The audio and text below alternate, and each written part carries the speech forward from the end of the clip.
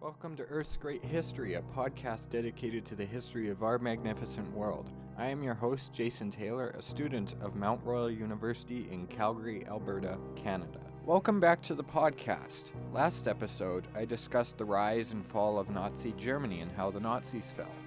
Our second episode, I will be discussing the Beaver Wars. Now, some of you may be thinking, Jason, you seem to be obsessed with wars. I will say, yes, wars are very interesting to me, particularly when it comes to history. Now, the Beaver Wars are especially interesting to me because these wars were fought on North America entirely in what is the modern-day United States and Canada. However, these wars were fought a couple centuries before either country existed. Now, contrary to the title of the war was not fought against beavers. The war was fought primarily between the Iroquois, who were supported by the English and the Dutch, and numerous other First Nations tribes like the Huron, Algonquin, and Ojibwe, to name a few, who were supported by the French. Now, conflicts between the numerous First Nations tribes were all that uncommon, even before the Europeans arrived. But this was almost like a proxy war between England and France, as both countries were seeking domination of the North American continent, a result that wasn't decided until the mid-1700s.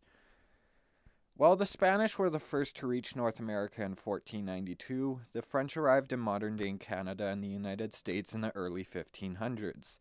However, both the French and English officially started colonies in the early 1600s, with the English establishing Jamestown in Virginia in 1607.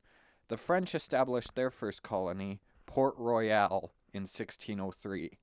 The Beaver Wars were thought to have started around 1640, a few decades after the French and English both colonized the continent. The Beaver Wars, in a way, remind me of the Vietnam War in that the war was primarily fought between the First Nations tribes, but were also supported by the two main European rivals, England and France.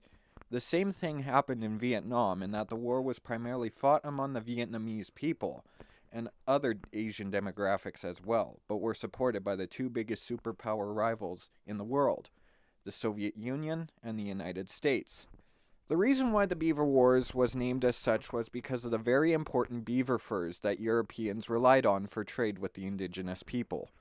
Because the beavers in Europe were either extinct or incredibly endangered, North America became a huge market for these furs and saw huge economic success for the English and French in terms of power. The Iroquois, consisting of 5 different tribes, the Mohawk, Oneida, Onondaga, Cayuga, and Seneca, were seeking to expand their territory and to monopolize trade with the Europeans in the fur trade, aiming to become the dominant group of First Nations in North America. The Iroquois would trade the furs in exchange for weapons from the English and Dutch, such as guns and metal tools that were more efficient and powerful compared to the bows and arrows that they had used before. This led to hostility to emerge between the tribes that existed in the area, as the Iroquois were now equipped with real weapons. One important question regarding the Beaver Wars is, why did the Europeans choose sides between the natives? One reason was because the Europeans, especially England and France, wanted to side with the tribes so that they would be an influence on the tribe and wanted their tribes to dominate a certain area so that this would help either power gain territory and eventually dominance over the continent. Another reason why Europeans would side with the tribes would be because the more a tribe dominated an area, the more resources the tribe had access to, which meant that either power could trade even more with these tribes and thus improve their economic power over the other power, which meant that either power could expand faster with increased trade. With the Iroquois establishing a trading relationship with the British and Dutch, the rivals of the tribe decided to establish trading relationships with the French, which would not only make the Iroquois tense, but the British as well, as Britain and France had a rivalry dating back a few centuries. In 1628, the Iroquois began their campaign. They had pushed the Mohicans further east. In the 1630s, they attacked the Algonquins near what is modern-day Ottawa. By the 1640s, the Iroquois had begun attacking French settlements and attacking nearby Algonquin settlements in the St. Lawrence Valley. The Iroquois were on a mission. the French decided to arm their allies, particularly the Algonquin. However, Jesuits convinced the French to only arm the Christian converts, which was less than the French had wanted. This rapid warfare from the Iroquois was an effect of the near disappearance of the beaver in the Hudson Valley, and because the Iroquois needed the fur trade to maintain a good relationship with Britain, they started pushing towards other areas, particularly northward. The course of the war could have ended much earlier than it did. In 1645, the French proposed a treaty negotiation with their allies and the Iroquois. The Iroquois and French had agreed with the treaty initially, and the Iroquois were even granted trading rights in New France. But when the French rejected a trade with the Iroquois for beaver furs, the Iroquois resumed the war as part of their outrage. The Huron tried to split the Iroquois Confederacy by negotiating peace deals with the two of the member tribes, the Onondaga and Cayuga. However, this plan was intercepted and foiled. The Iroquois began to attack the French in 1650 and even attacked Montreal after a failed peace treaty. The range of territory that the Iroquois controlled ranged from modern-day Virginia to the St. Lawrence Valley in Quebec.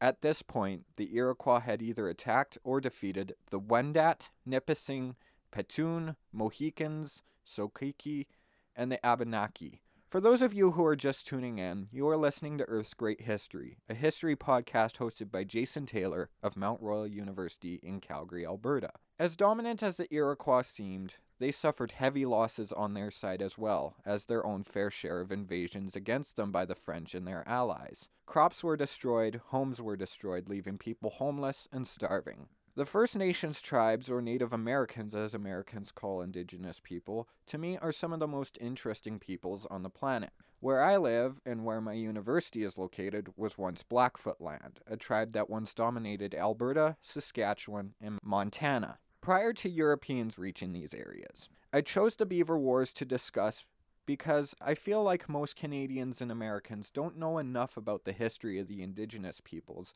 of our great countries, and this was a conflict that is relatively unknown to most people, unless you know your history. The histories of Canada and the United States prior to both countries existing is also pretty interesting, and goes back a long time.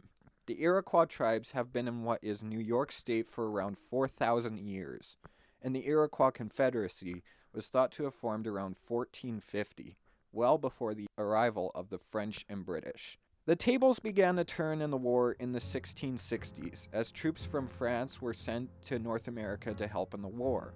The French would invade the Iroquois homeland in January 1666, and took the chief captive. The French would invade again in September but couldn't find any Iroquois army, so they resorted to burning the crops, leading to the starvation of many Iroquois people in the area. At this point, the Iroquois were desperate for peace. The loss of crops from the French caused a winter famine to occur and weakened many of the encampments where the Iroquois lived. However, the French stayed wary of the Iroquois as the Iroquois had broken the peace once before.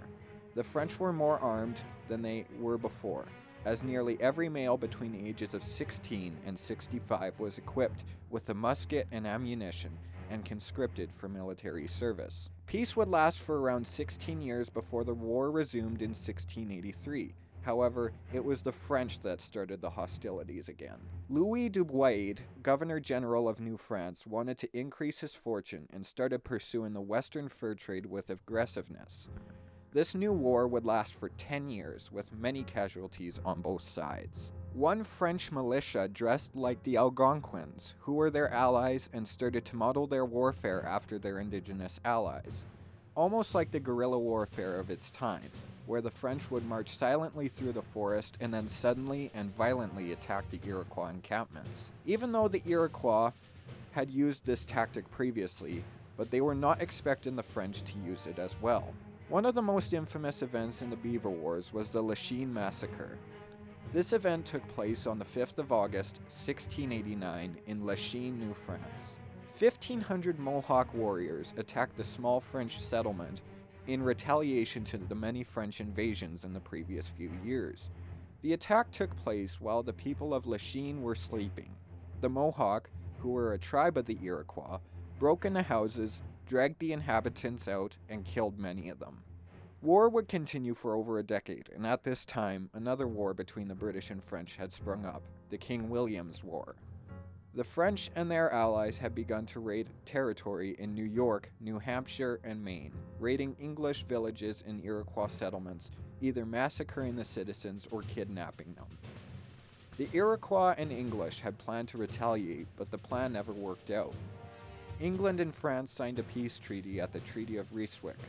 However, the Iroquois never signed a peace treaty either, effectively continuing the war. With the emergence of the 13 colonies in the South, the Iroquois realized that the 13 colonies were now their biggest threat, and no longer the French. The provinces of Pennsylvania and New York were a big cause for concern for the Iroquois, as they were expanding at a fast rate. The stance on the Iroquois changed for the French as well, as the two had battled each other over the last 5 to 6 decades, with lots of casualties on both sides. In an effort to try and monopolize the fur trade in the north, the French decided that befriending the Iroquois was their best option. However, the 13 colonies were trying anything they could do to prevent it. However, the French and Iroquois had agreed that a treaty was needed. The Great Peace of Montreal was signed on the 4th of August, 1701, nearly 12 years to the day after the infamous Lachine Massacre. The treaty was signed by New France and 39 different tribes of North America, and effectively ended the Beaver Wars for good. This event would go down as one of the most significant events in pre-Confederation Canadian history, and would mark an end to a long and bloody war. The years, decades, and centuries after the Beaver War for the indigenous tribes of North America were tough and unforgiving.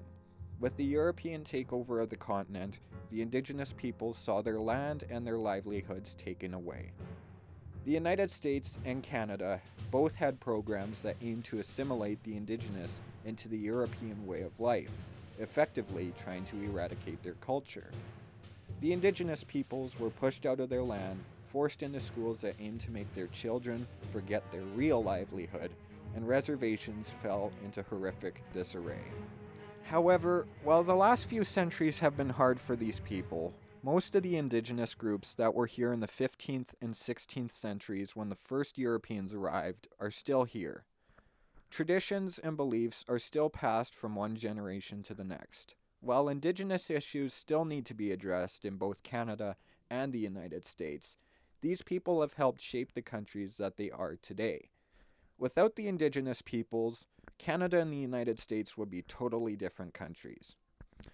To recap, today I discussed the Beaver Wars that took place throughout a good chunk of the 17th century in eastern Canada and the United States. This war had a lasting impact on the continent and the indigenous peoples of the North American continent. The Beaver Wars were truly one of the bloodiest wars fought on the continent. The sad thing about the First Nations of Canada and the United States is that they have went from living in peace and harmony to having a foreign culture come to their land and take it for their own. But they are not alone, as indigenous peoples in South America, Oceania, Asia, and Africa have also gone through the same thing. It is time that we make ourselves aware of the treatment that these people endured and educate ourselves on how important these people are to our respective countries. I, as a Canadian, would like to express my sincerest gratitude and appreciation for the First Nations peoples of Canada, as this country wouldn't exist if it weren't for the Indigenous. As for today, that will conclude the podcast episode for today's episode. I'd like to thank you for listening. Stay tuned for next week's episode, where I will be interviewing a good friend of mine who is studying to become a history teacher. I hope you have learned a little more about Indigenous culture in Canada and the United States and the treatment that they have endured throughout the last couple centuries. As for this episode, I would like to thank you for listening to today's episode of Earth's Great History. I hope that you have learned a little more about our world's history today. Stay tuned for the next episode. As for now, until next time, God bless.